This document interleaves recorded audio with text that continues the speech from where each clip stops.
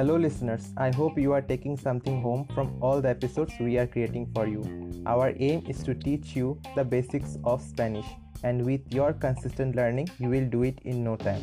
In this part, we will learn a straight and simple technique of language learning called Spaced Repetition System, aka SRS. For the time being, let's call it a revision technique. This SRS is highly pragmatic way to make your brain learn new things and keep it for a longer time. The concept of SRS is to teach you words or vocabulary through flashcards for a repeated time so that it gets ingrained into your brain. It has been discovered that whatever we learn is to be forgotten, but with this SRS technique, you can prolong this step. I personally have used an app called Mozalingua, which is based on SRS. It teaches me new vocabulary every day, plus it makes me remember the already learned words or phrases in regular intervals so that I don't forget it completely.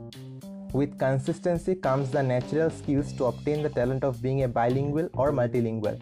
You can't become a champ if you study something and don't practice it for a month. So don't break the cycle and use this technique to master your goals. Have a delightful learning. Adios.